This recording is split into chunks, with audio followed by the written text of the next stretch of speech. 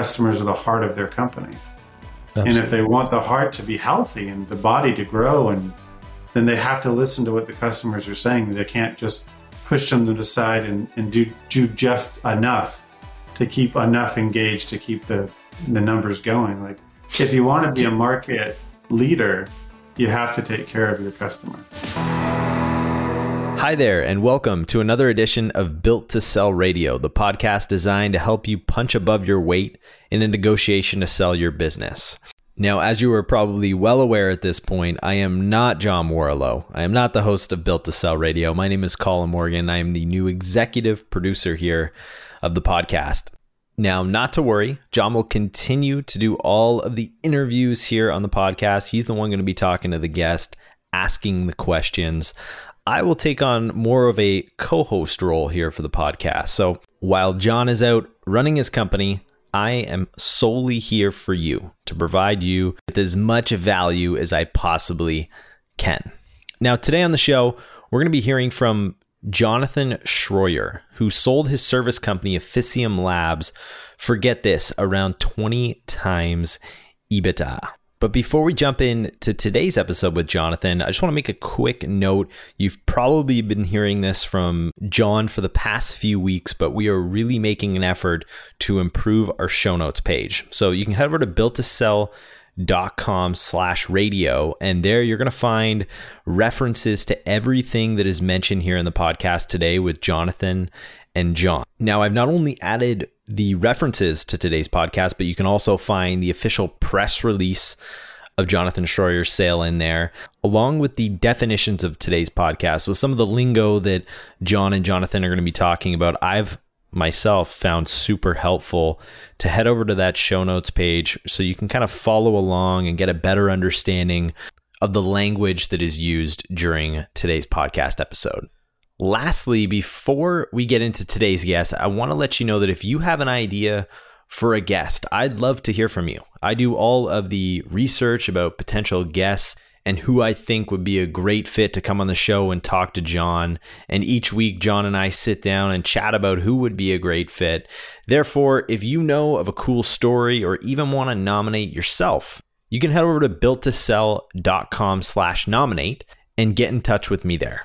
Okay, so now let me tell you about today's guest, Jonathan Schroyer, who along with his co-founder, Scott McCabe, started Officium Labs. Now, Officium Labs essentially helps clients turn contact centers into profit centers. And after 2 years of seeing some incredible growth, they were approached by 3 investors to acquire Officium Labs.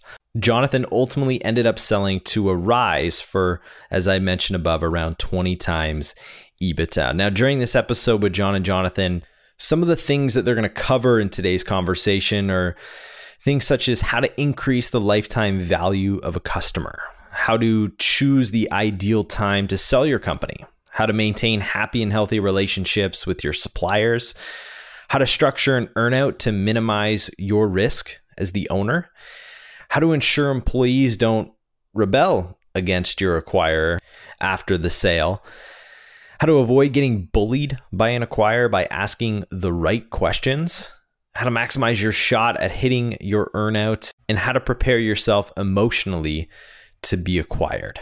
Here to tell you the entire story is Jonathan Schroyer. Enjoy.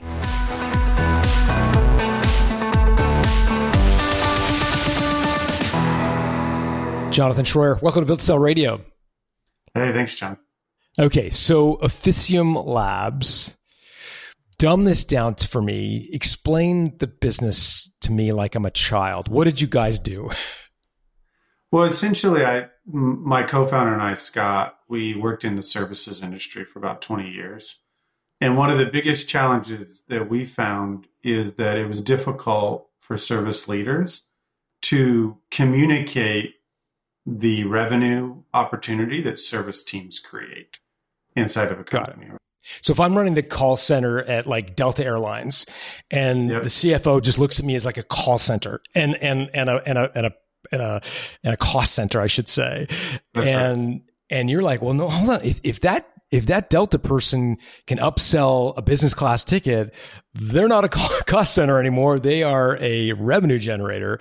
But I mean, that's right. That's part of it. But the other part of it is that Delta representative can protect future revenue by delivering a great experience to that customer who's really angry because their flight was delayed or their luggage is missing or whatever, right? So it's that concept. And so I invented a framework called the Service Stack Maturity Model. And the framework essentially helps companies create best-in-class service operations to prove out revenue. We call it revenue protection or revenue attribution. So think of it like protecting the revenue from your current customers. And then revenue attribution is when you have future revenue that could come from that current customer because of good experience. And was that like scratching your itch? I know you ran CX teams for big, large enterprise customers. I mean, did you have the experience of the CFO look at you and saying, come on, man, like, why are you so expensive? And you had to like demonstrate with a spreadsheet why you're worth it kind of thing? Was it sort of scratching an itch, if you will? Yeah, I mean, ever since 97, 98, when I started, for 20 years, it was just like, why do we have to spend so much money? Outsource here, move this, it was always about optimization. And I always look at like services in two ways as a startup founder. One is protect. You want to protect the customers you acquire, protect meaning keep.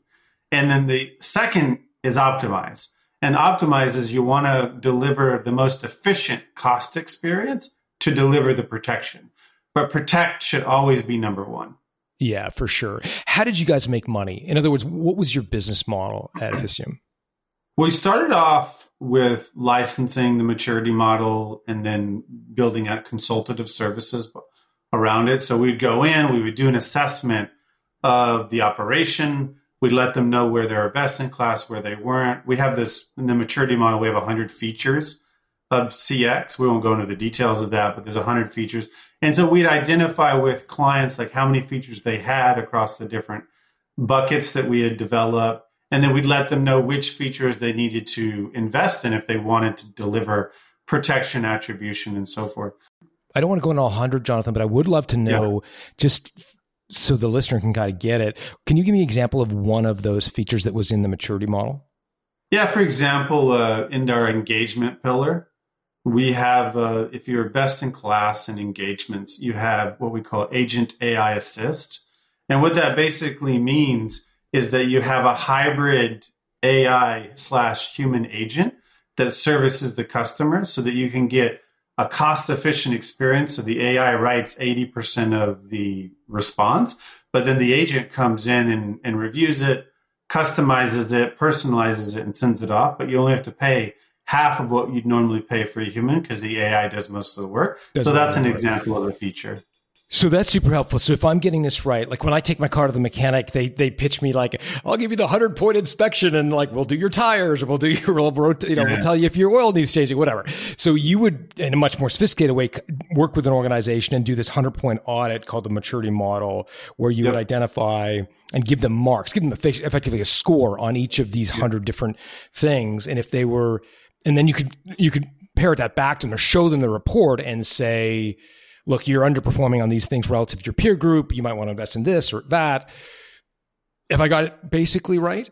Yeah, I mean, essentially that. And then we create a game for their leadership team. Because, I mean, there's always more than you can do in a year, right? Usually we find 20 to 30. And normally you can only introduce maybe 9 to 12 features in a year or 18-month period.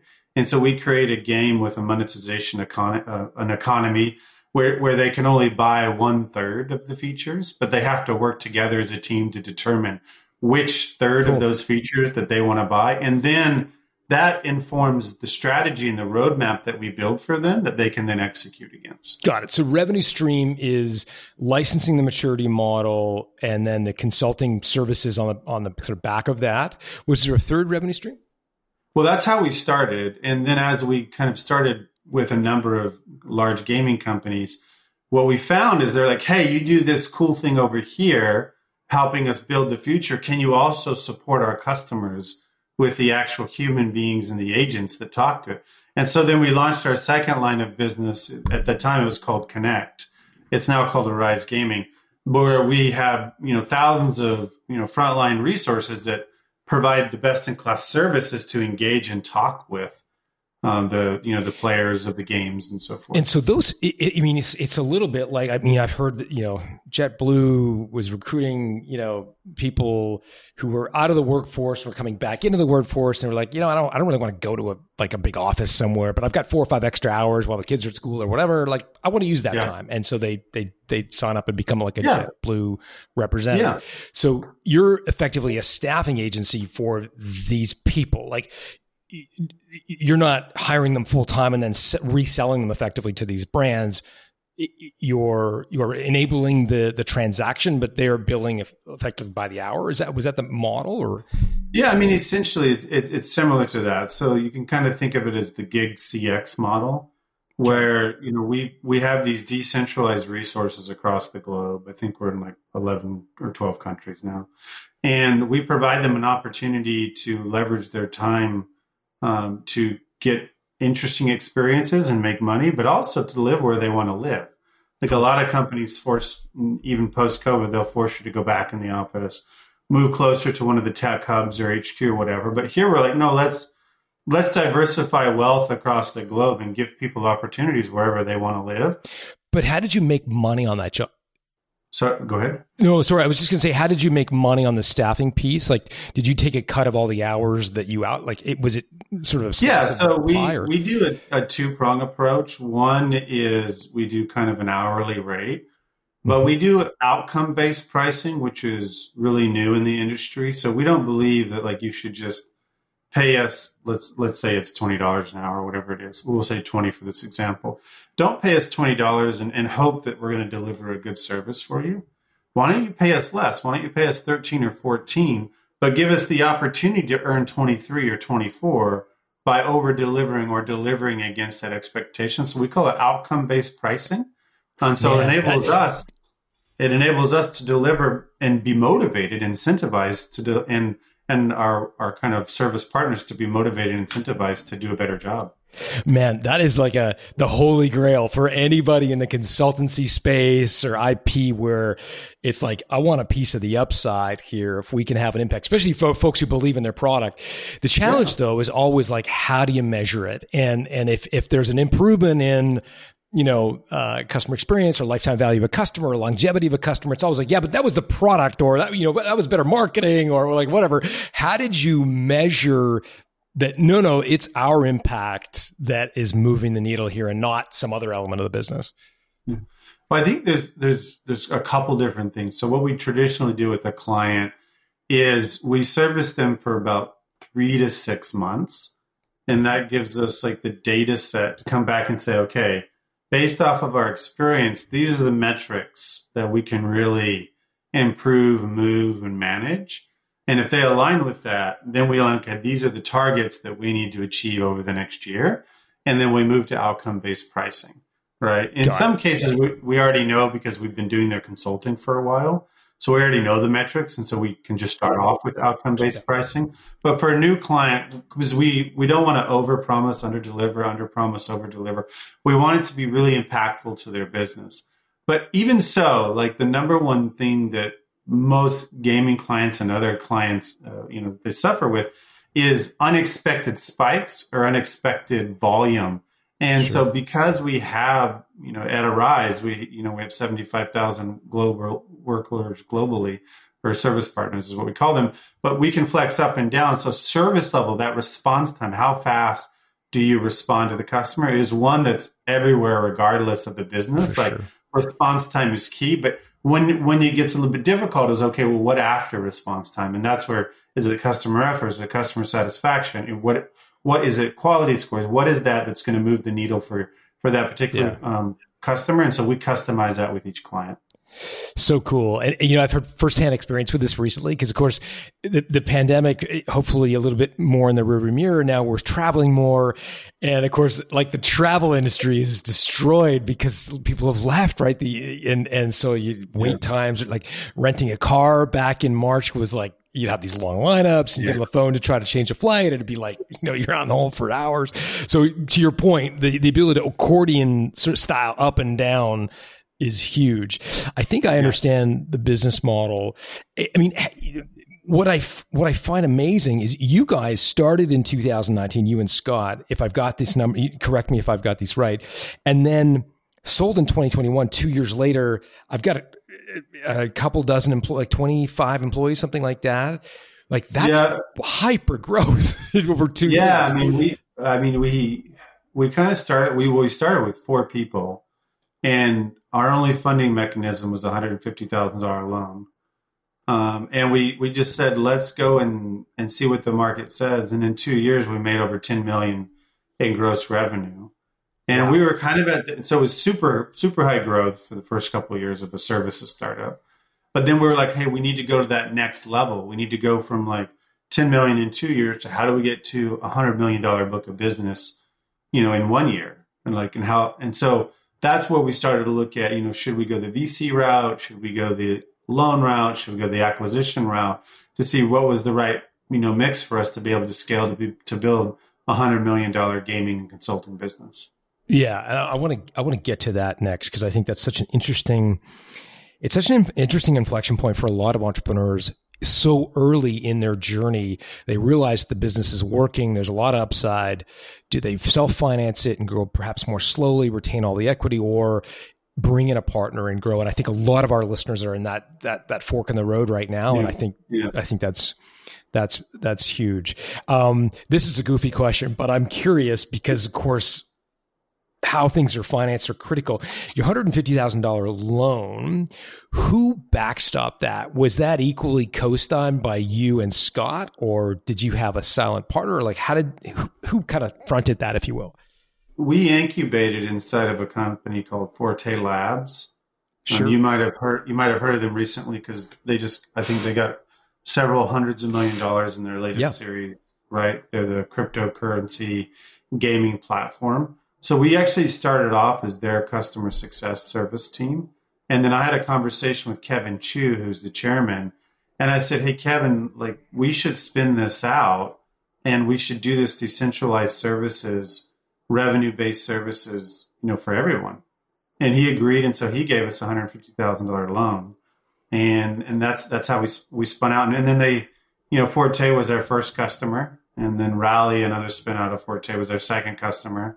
And then we just kind of grew from there. And in 2 months, we had 4 or 5 customers and we were profitable. And so we think we're onto something.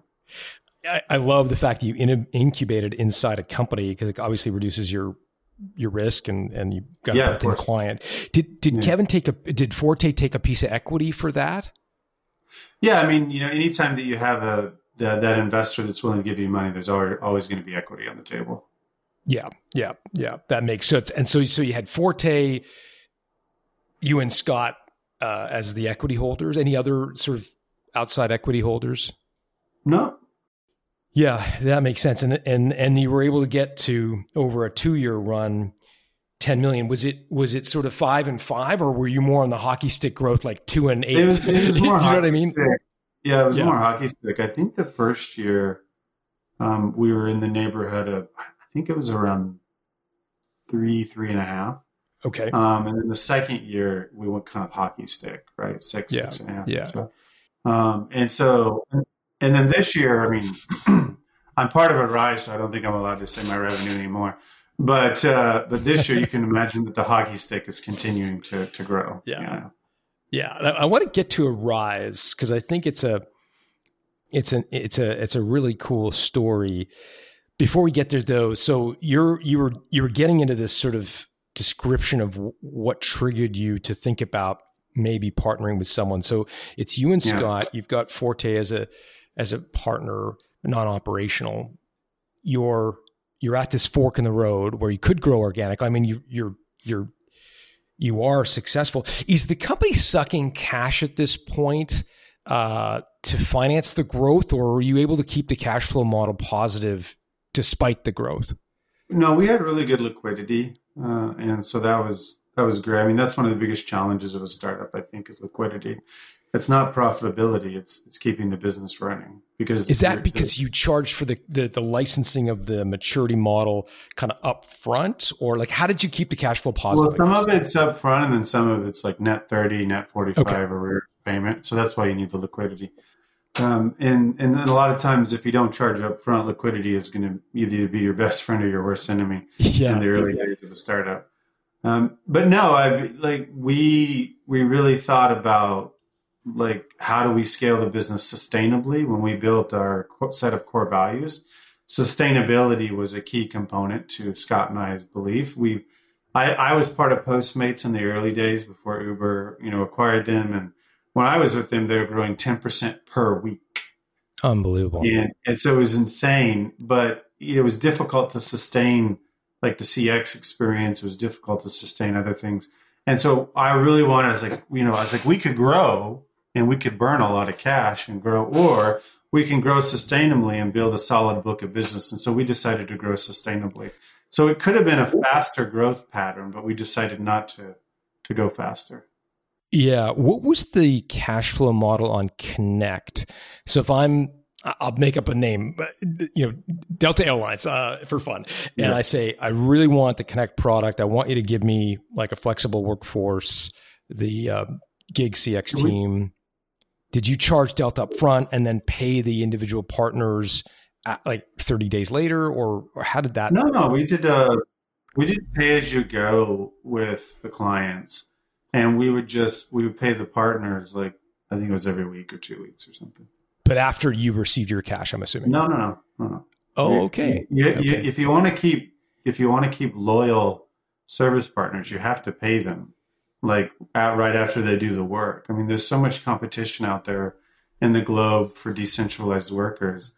If you wait to pay somebody a month or a month and a half until you get to pay, like you're not going to get loyalty, right? They're going to leave you for the next brand. So, and that's one of the reasons why, when we launched the Connect brand, we did it 6 or 7 months after we had the Transform brand, is what the maturity model is, because then we had enough liquidity in the bank where we could front load those costs without having to worry about, additional funding. Yeah. I was, it's funny because I did a Built to Sell radio episode, 3 or 4 years ago with a guy who owned a staffing agency. And I appreciate there are differences between your model and his, but the similarity was that client would pay him and he would then pay these employees.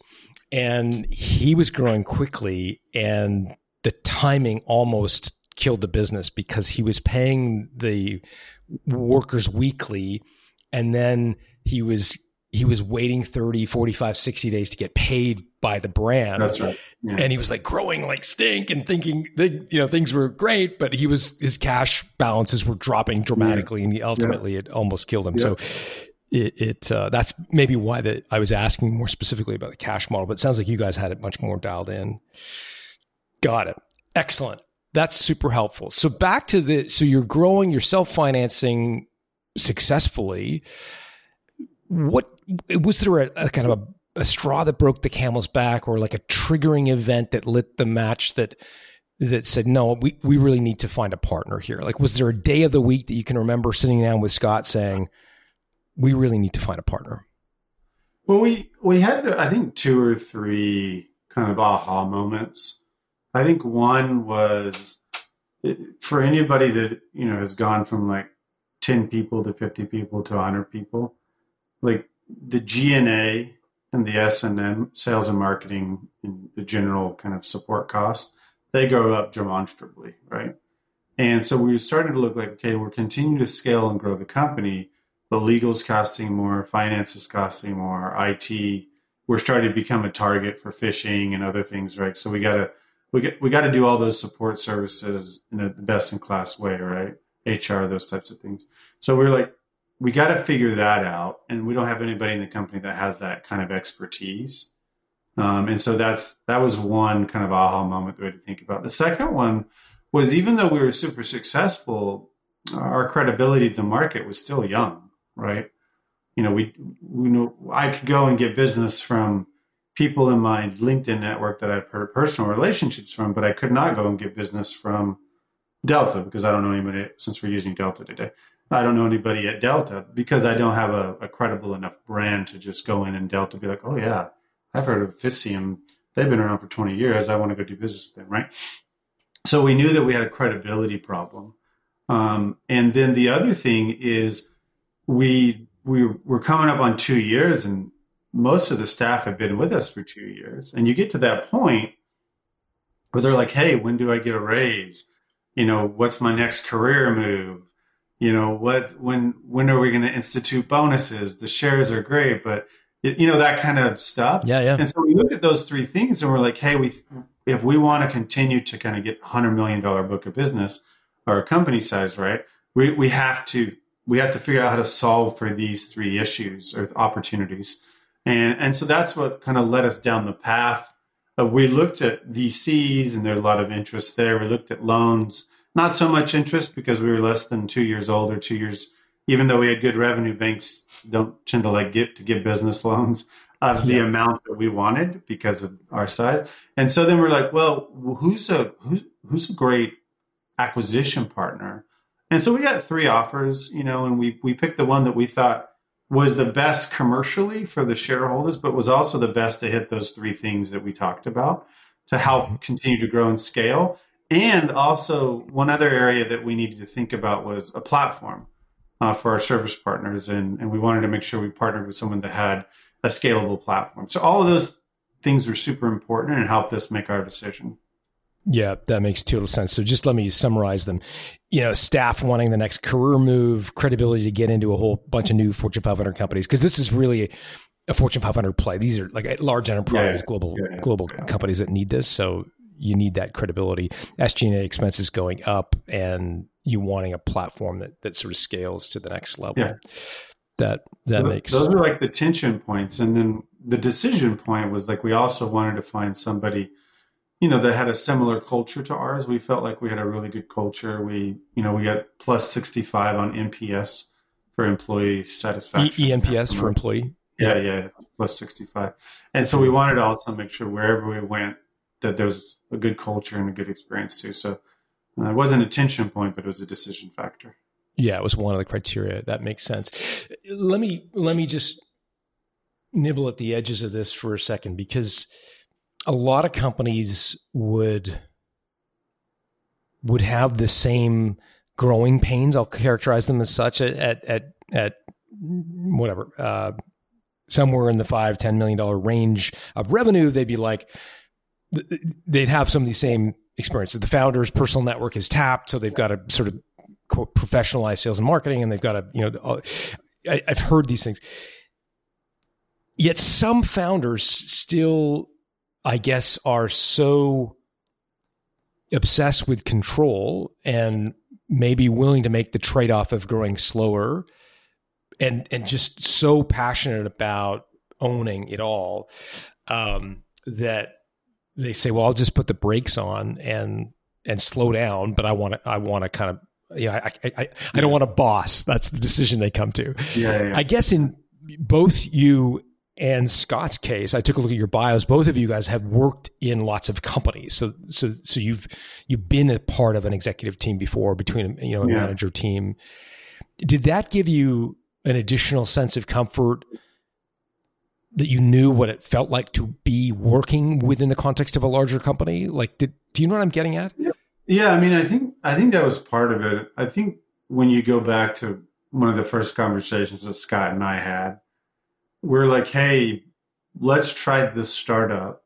We'll take the $150,000 loan. We don't know if it's going to work. If it doesn't work, we'll go back to corporate environments. Mm-hmm. But if it does work, we could build something special, right? And so we never had, I talked to some founders, and every founder is a little bit different, like what motivates them and their passion. But a lot of founders were kind of like, I want to build a unicorn. I want to build $1 billion brand. Yep. And Scott and I were like, hey, if we build a $10 million brand or a $30 million brand, that's way more than we ever expected to from a $150,000 loan, right? The company grew 5x faster than we expected it to, right?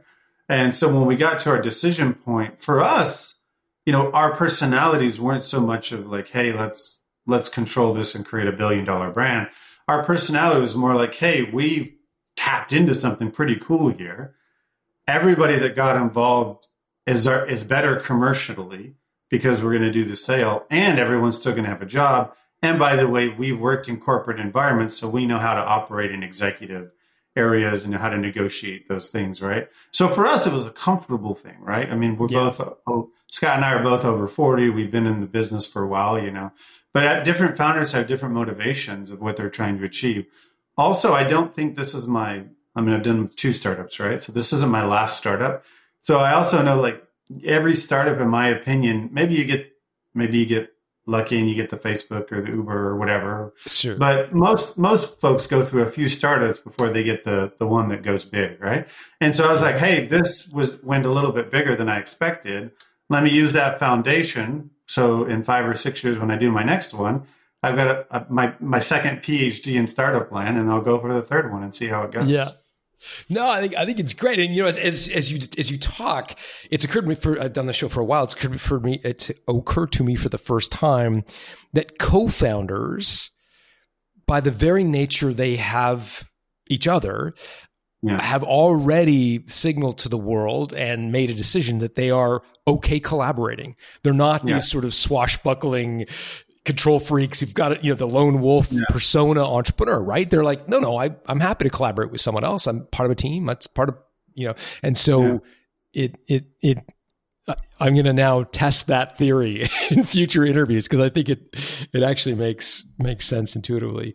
Got it. So I think the triggering event, the rationale. Let's get to the process. Did you hire an M&A professional and sort of shop it? Like, how did you get the 3 offers, I guess is my question. Well, I mean, it was kind of interesting. They kind of came out of the blue, kind of all at the same time. So we didn't shop the business per se. But, some folks reached out to me on LinkedIn. Maybe they heard that we were going through talking to VCs, I'm not sure. But they reached out and, they were just interested. They were like, wow, you guys have kind of come out of nowhere. And, we had huge social proof. We were at conferences. We were doing blogs, podcasting. Nate Brown, who was our kind of chief customer experience officer at the time, he, has 10,000 Twitter followers. I mean, so we had a lot of social proof. And oftentimes people talk about how we were fighting above our weight class a bit from the marketing and social proof side. So we were known. And so people are like, oh, what's going on here? I want to talk to you. And then they heard our story and they're like, hey, I want to buy you because we think that you're a great supplement to our brand. So the 3 offers that we got, we weren't shopping for them, but they happened. And we had the conversations, and then we kind of went with the one that we thought was best. And then there was a due diligence process and all that kind of stuff. Yeah. And did you, before getting any of the 3 offers, did you and Scott have any inkling of what it might be worth on a multiple of EBITDA basis? Like, had you guys gone back and forth at all and said, you know what, I think we can get X times profit for this company? I mean, when we looked at the market, I mean, if you're in a services space, right, if you can get 12x EBITDA, that's really good. I say, that's huge for a services company. That's unbelievable. Yeah. I mean, 8x EBITDA, I think, is the standard, and we got well above 12x EBITDA. So, like, it was a win-win for everyone, I think. Got it. So you and Scott are like, you know what? We should be able to get something north of 8. 12 would be amazing. Yeah. Got it. And so what did you find when you got these offers? Like, what were the offers kind of coming in at relative to the 8 versus the 12? And I mean, most of them were in the 2 of them were in like the 8 to 10 range, and then there was one that was well above the 12, and like as high as 20. Yeah, as high as that, yeah. And so when you look at it, the one that was Arise, right? Not only was the commercials really good, but we do something that they didn't do at the time, which was gaming and consulting, right? So we're bringing something to the table for them. They do something that we didn't have at the time. The platform. They'd been around for 27 years, 75,000 service partners, credibility, scalability, right? They have an established leadership team with SG&A, all these different types of things, right? So we felt like even outside of the commercial bit, like if they all would have come in around 8 or 11, we still probably would have gone kind of with the Rise, because we felt like they were the best fit of all three of the companies across all the parameters, intentions, as well as decision factors that we were considering. Yeah. Yeah. Now, most times with a service company course, there's a fairly big proportion in an earnout. How did you guys structure it relative to the earnout piece, or did you take equity in a Rise, or how did they sort of structure the deal? Yeah, it was definitely, there's some upfront percentage and there's earnout percentage. It's probably what you might expect in a normal services company. I mean, because it's not IP based, right? Your multiples are a little bit less. So then they want, the way they make their money on the initial buy is they structure where they give you maybe, I don't know, 50, 60% up front, and then they were, 40% as earn out or something of that nature. And that's traditional with most all services companies. Yeah. Yeah. And earnouts are harder to achieve. Like, most founders would be like, well, I don't want to do earnouts. No, that's fine.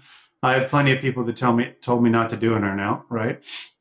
But I felt like, again, it wasn't about us, Scott and I, becoming super rich or whatever. It was about like, how do we build on our core values and take care of our people, build a good culture, and then help scale towards where we wanted to get with 100 million. And so when we looked at the numbers, the opportunity, we felt the earnout approach was the best approach for us.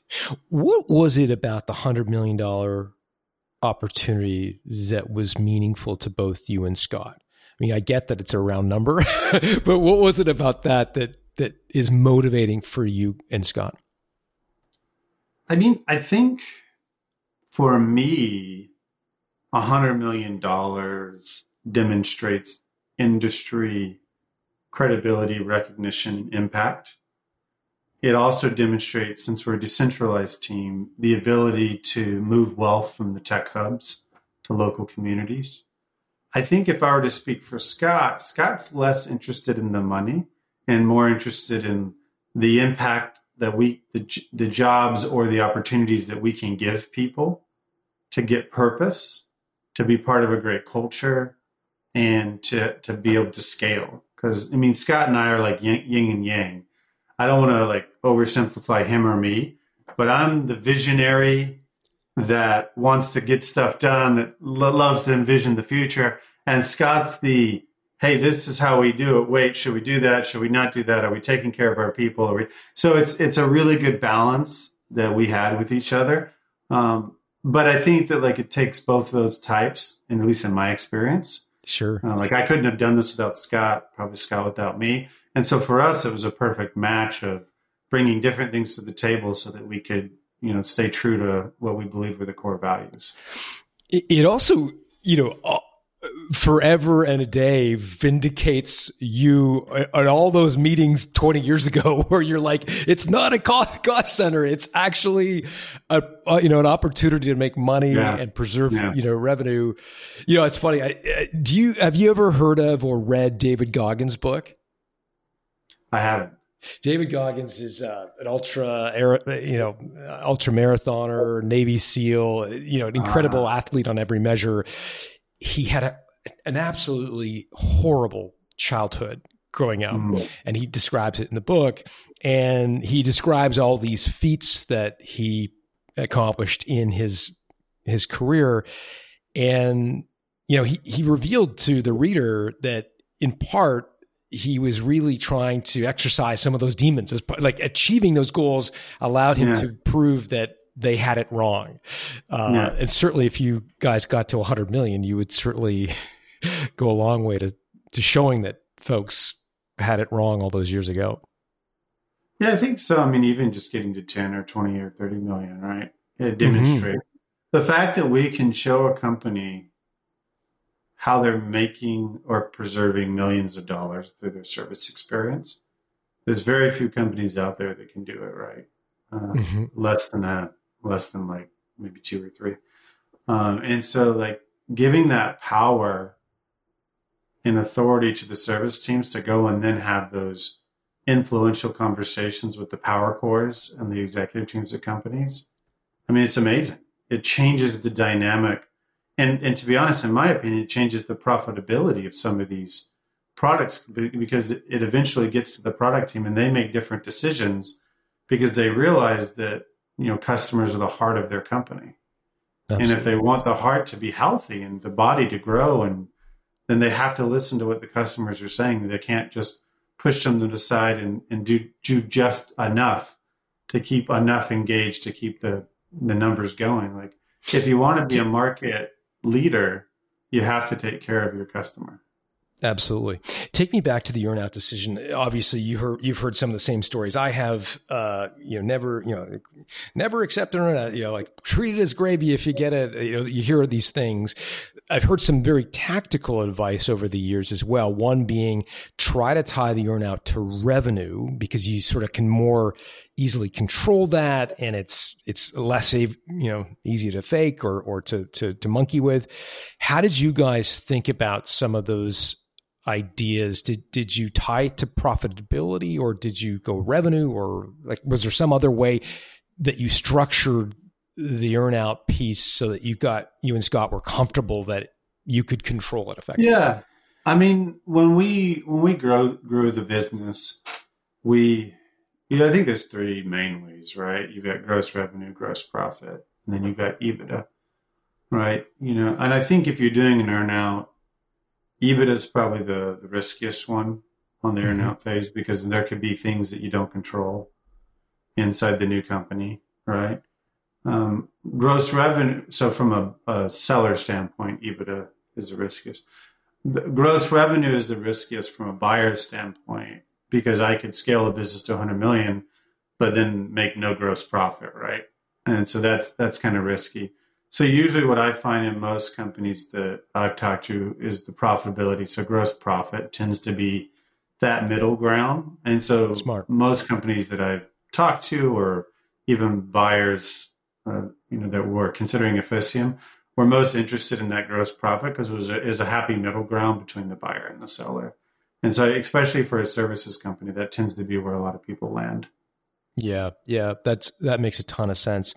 And our show is all about helping owners punch above their weight when they sell. So I'm always on that, like, you got to go for revenue, but I hadn't really worn the other hat, which of course is the acquirer. Yeah. But you could game the revenue just as easily as they could game the revenue. But it also depends on who your buyer is. So, I mean, our buyer is owned by private equity, right? And, that's very similar to, you might as well just be on the public stock exchange. Because they're very thorough in their due diligence, which is great. It's great for the business.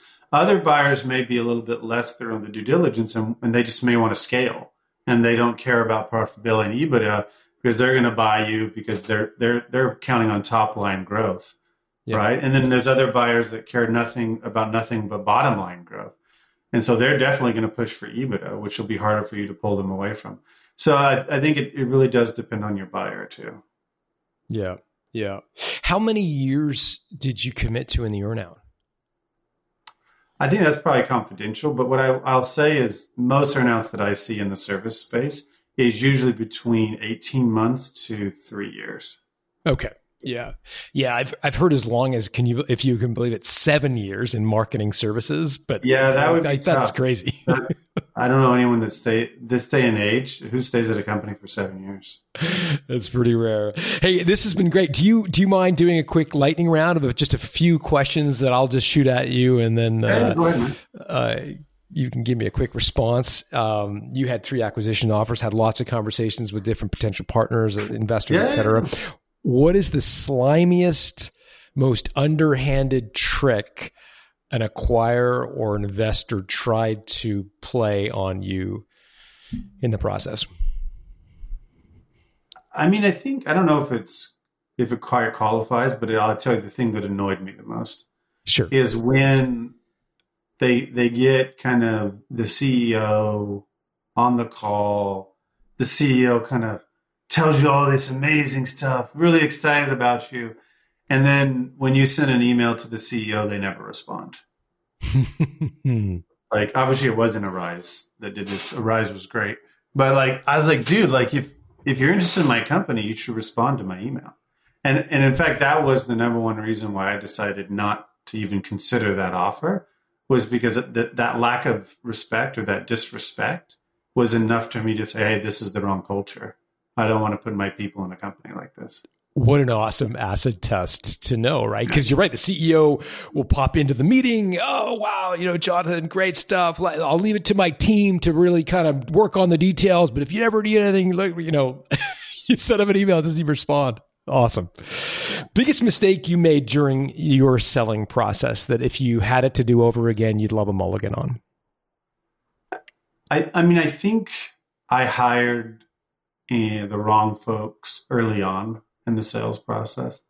So most of the sales in the first couple of years just came from me as BD. And so I went out to the market thinking that I could bring somebody on that could see the same vision and understand things the same way that I could, but I couldn't. So I should have doubled down more on my selling and my BD, and then leverage that money for building use cases as marketing collateral, a bunch of other things that I didn't do till like 8 or 9 months later.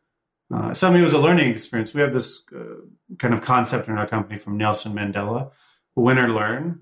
There's no failure. It's either winning or learning. And so that was a good learning experience for me. Yeah. Yeah. I could see you walking to my office. How'd you do today, John? I'm learning a ton. I'm learning a ton. Okay. So that's super helpful on the whole journey over 2 years. My actual question was around the selling process. So if you take those 3 offers and kind of negotiating with those 3 people and, structuring your deal with Arise, like if you just take that window of time, if you could play it back and do it all over again, what might you do differently? I probably would not have tried to sell my company right before I went on paternity leave. So Pro tip. The LOI came in, and then a month later I had a baby, and I took 3 months paternity, but really I didn't, because I was working, doing the due diligence and all that kind of stuff, right? So I think probably if I were to do it in the future, I'd be like, wait, maybe we should wait till after the paternity leave so that I can keep focus on the things that were priority. I love my little guy. He's amazing. I was able to spend a lot of time with him. But because of that distraction, I think some of the due diligence might have taken longer. Some of my business didn't get as much attention from me as it normally would. So that's probably not applicable across other people who are listening to the podcast. Something that might be more applicable is like really make sure that you ask all the questions that are important to you in the beginning. Just imagine that this is a relationship and that you have 100% the same amount of decision power as the other person, even though it may seem like the buyer has more. Just make sure you keep it equal. That's something that, I learned through the process, and I don't have any disgruntledness or anything of that nature, because I just learned a ton, because I'd never actually sold a company at the level of value that I sold. My first exit was much smaller. And so I learned a ton through this acquisition process, but that's one thing that I would say, hey, make sure you have your whole list of everything that you want to ask and acquire, and be very, very thoughtful and diligent about that before you go into the conversation. We didn't do that. We did it along the way, which was fine, but we learned some things along the way too. What question, and again, I'm asking this because I think a lot of our listeners will be going through this for the first time and aren't sure what to ask. So if you had it to do over again and you had your first conversation with an investor or acquirer, what are the top 3 questions you will ask next time, and you would have asked had you known what you know now? I would have wanted to do, first thing is do an exec meetup between the teams face to face. We couldn't do that because of COVID, but I'd want to do a face to face exec meetup where everybody could get to know each other, spend a couple of days together, and make sure that the fit is there, right? It ended up working out fine with the Rise, but it would have been a lot easier if we would have been able to do that. So that's one. The second thing is, I think it's important to understand exactly what the reasoning is, but why someone's wanting to buy you. and make sure you drill down into that reasoning. It's more than just this, and that. Like drill down and understand like what is their model, what does success look like, what's their 5-year strategy, how do you plug into that strategy, those things. And then I think the third thing to think about is depending on what you're hoping to get from the relationship, make sure you drill down in great detail about that to ensure that you feel super confident that once the deal is signed, you'll immediately start to get those things. And then I think I'd add a fourth, which is just make sure as you go through the due diligence process that you start to build out the integration plan at that stage. So then you know how organized folks are on both sides to ensure that the integration can be successful. The Arize integration has gone really well, but I hear horror stories all the time that everything fell apart at integration because it wasn't really well organized. There wasn't expectation setting. There wasn't buy-in, communication, collaboration. So that integration piece is super important to do even before you finish due diligence process. Yeah, that's really good. You're so focused on the finish line, but of course the clock starts as soon as you sign the share purchase agreement. Certainly on the earn-out piece, and if the integration is fumbled, it can be very hard to recover. Yeah. So that's a really great tip. I've heard selling a business characterized as a roller coaster before emotionally. I'd be curious, what was the lowest point emotionally for you in this process of selling your company? I think for me, the easiest way to explain it is like I created a baby, not a human baby, but like a business baby. Well, you've done that too, but and I did that too. And I had to be okay with like letting somebody else take him from like childhood to teenage, right? And it was my lowest point because it was the hardest decision to make.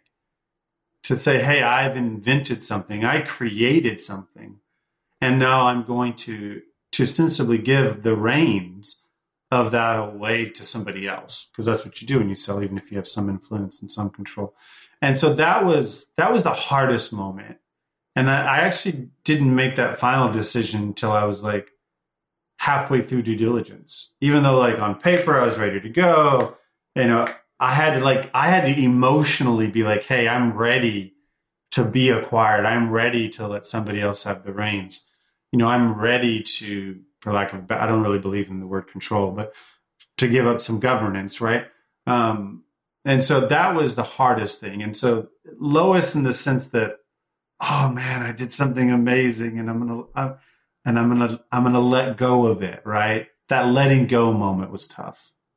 And how did you reconcile in your mind the decision that you were ready to let go?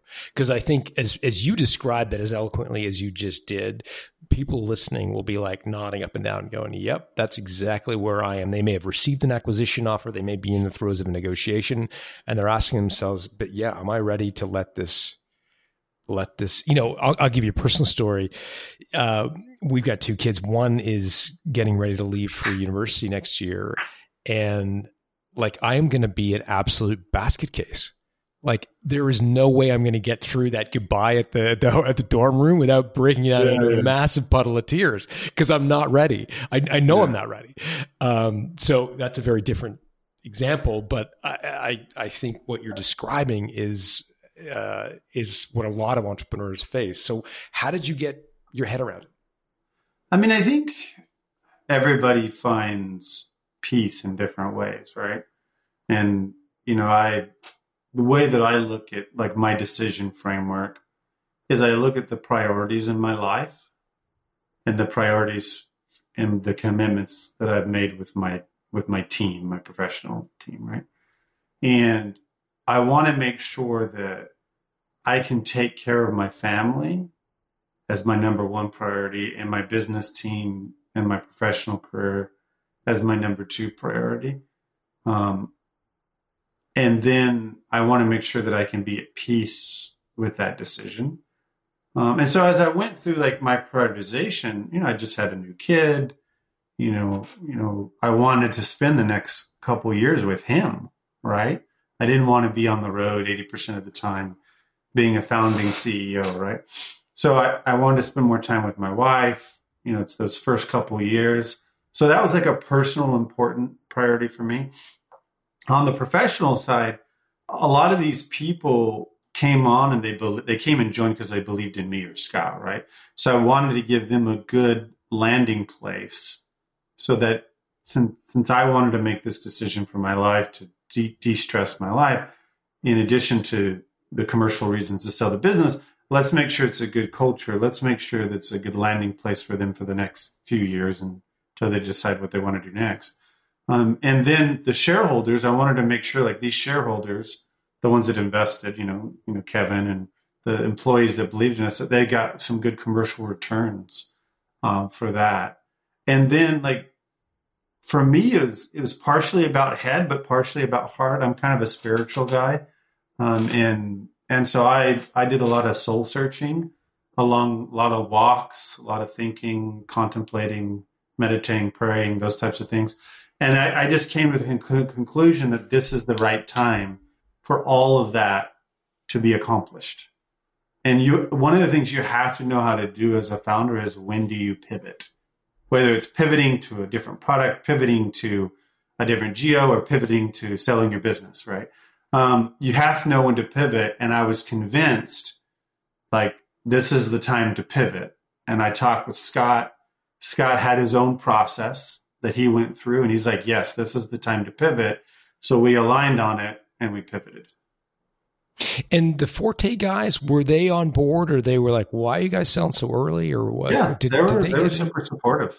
Yeah, got it. What was the highest moment emotionally? I mean, I think the highest moment emotionally was signing the agreement and knowing that the 15, 20 shareholders in my company got a lot more value than they would have got in another way and over the last 2 years. Because if you can help somebody sitting next to you that's been with you on the journey, then I think that's really powerful. And that was my highest moment, to know that just me signing this piece of paper not only gave long-term opportunities for people, but gave them an immediate commercial boost. And in some cases, maybe it changes people's lifestyle. That was the highest moment for me. How did you deliver the news? I've heard entrepreneurs who say one of the most incredible moments of my life was actually, walking up to an employee's house, knocking on the door, and literally handing them a check and watching them like break down in tears. Like, did you physically hand each person a check in a closed door meeting? Did you do it as a group? Like, how did you deliver the news? So we probably didn't have, that's very dramatic and very interesting. Handing somebody a check. We did, it's obviously COVID, right? So there's no in-person stuff, but we did have one-on-ones with each of the individuals. We kind of walked them through what the opportunity looks like in the new company, what this means to them as a shareholder, as well as long-term capability via earnout and those types of things.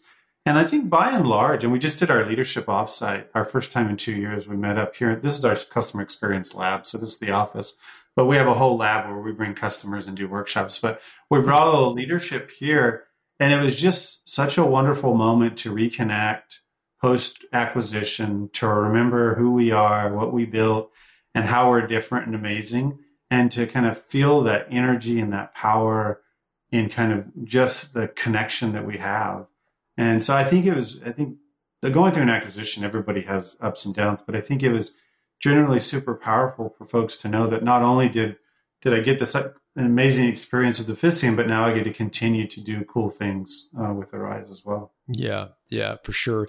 As you approached the negotiation with these three offers, did you rely on, or did you tap into any resources? And I'm looking for practical things like a book, an online course, a conference, a webinar, a seminar, anything that you could point people towards that helped educate you about the process.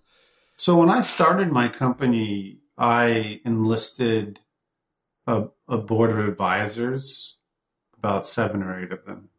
And so they were along, and some of them have different skill sets. Like some of them are like grow the business, some of them are sell the business, some of them are exited founders. Some of them are CX leaders, industry experts, that kind of stuff. And so as I went through the process, I just tapped into all my mentors. So I had those 6 or 7. Then I have an additional 3 or 4 mentors that I have used for the last 20 years. And so I tapped into those folks, and thankfully, they were kind enough to give me, kind of mentorship for free. Like, they didn't ask for anything in return. And so they just kind of paid it forward. And I asked them this question: what do you think about this? What do you think about that? When I had my biggest moments of doubts, or my biggest moments of yays or whatever, like, I just talked through all of my mentors. And that way I could have a level kind of 360 view. And of course, I don't know that I went to a specific book, How Do I Sell a Company? But I did read a lot of like white papers, and I studied and researched a lot on the internet of how companies are sold, how to do multiples, how to do earnouts, due diligence, integration plans. I did an enormous amount of research online, mainly just either they gave me an advice or I Google search stuff, and did that kind of stuff. What trophy did you buy yourself to commemorate this incredible achievement? Tesla. Nice. Model My S, wife has been X. trying to talk me to get a Tesla for like 5 years. But I'd be like, we don't need a Tesla, because we had this beautiful Mazda CX-5 we've had since 2012. And I said, it's running. There's nothing wrong with the Mazda. Like, it's fantastic. It's like, it's an SUV, so it's like enough space for the baby. She's like, Schroyer, live a little, man. You just sold your company. I know. She's like, hey, man, when I get off of maternity leave, I want that self-drive for my hour commute. And so she finally broke me down, and she's like, dude, you just sold your company. Can we just please get a Tesla? And so we did. So we got a Tesla. What did you get the X with the fancy doors? The no, Y, unfortunately, the houses in the Bay Area are a little bit smaller, at least where I live. And my house is built in 1928, so the garage cannot fit the X. It's like the garage door is too small. So we got the Y, and there's 2 inches on each side of the Y. Perfect. To get it into the garage. Perfect. There's all kinds of cameras that'll tell you if you're going to bump into it's perfect. I love it, because I don't even have to worry anymore. 12 inches, 10 inches, 12 inches. And now I can't go back. I never want to drive the Mazda again. There you go. Tell your wife she made a good call. I'll let her know. Jonathan, thanks for doing this. I know people are going to want to reach out to you and connect. Can you point where online is the best place for folks to connect with you? So you can reach me on LinkedIn, Jonathan Schroyer. You could just search me up there, follow me, friend me. I'm also on Twitter at JJ Schroyer. So Jonathan Jerry is my name, Jonathan Jerry Schroyer. So at JJ Schroyer, I'm on Twitter as well. So cool. Yeah, just look at. I love chatting with people. Connecting, talking about best in class stuff, mentoring. I mentor 4 or 5 founders today. So I love advising companies too, whatever I can do to help. I appreciate the time, John. It's a wonderful conversation today. That's awesome. Well, listen, Jonathan, we'll put all of that, your Twitter feed, your LinkedIn, and the show notes at builttosell.com. Jonathan, this has been super fun. Thank you for doing it. Yeah, thanks for the time, man. Have a great day. And that is it for today's interview. We hope you enjoyed John Warrillow's conversation with Jonathan Schroyer today. Again, as I mentioned in the intro, I put together show notes, including links to everything referenced today, along with definitions for some of the more technical terms that were referenced in today's interview, which you can grab at builttosell.com. Again, if you have any suggestions for a guest who you feel like would be a perfect fit on Built to Sell Radio, or you want to nominate yourself, you can go ahead and visit builttosell.com/nominate. And get in touch with me there. If you're a fan of Built to Sell Radio, then I would highly encourage you to head over to our YouTube page at Built to Sell Radio, where we are going to be providing you with new special content that you cannot find anywhere else. This is going to include some highlights and clips from some of the most recent episodes, some of the biggest takeaways from recent and past episodes. So be sure you head over to YouTube, and that is at Built to Sell Radio, and subscribe to our channel there. Special thanks to Dennis Labataglia for handling the audio engineering, and thank you to the entire community of certified value builders who help us bring our message to you. I'm Colin Morgan, executive producer here at Built to Sell Radio. Talk to you again next week.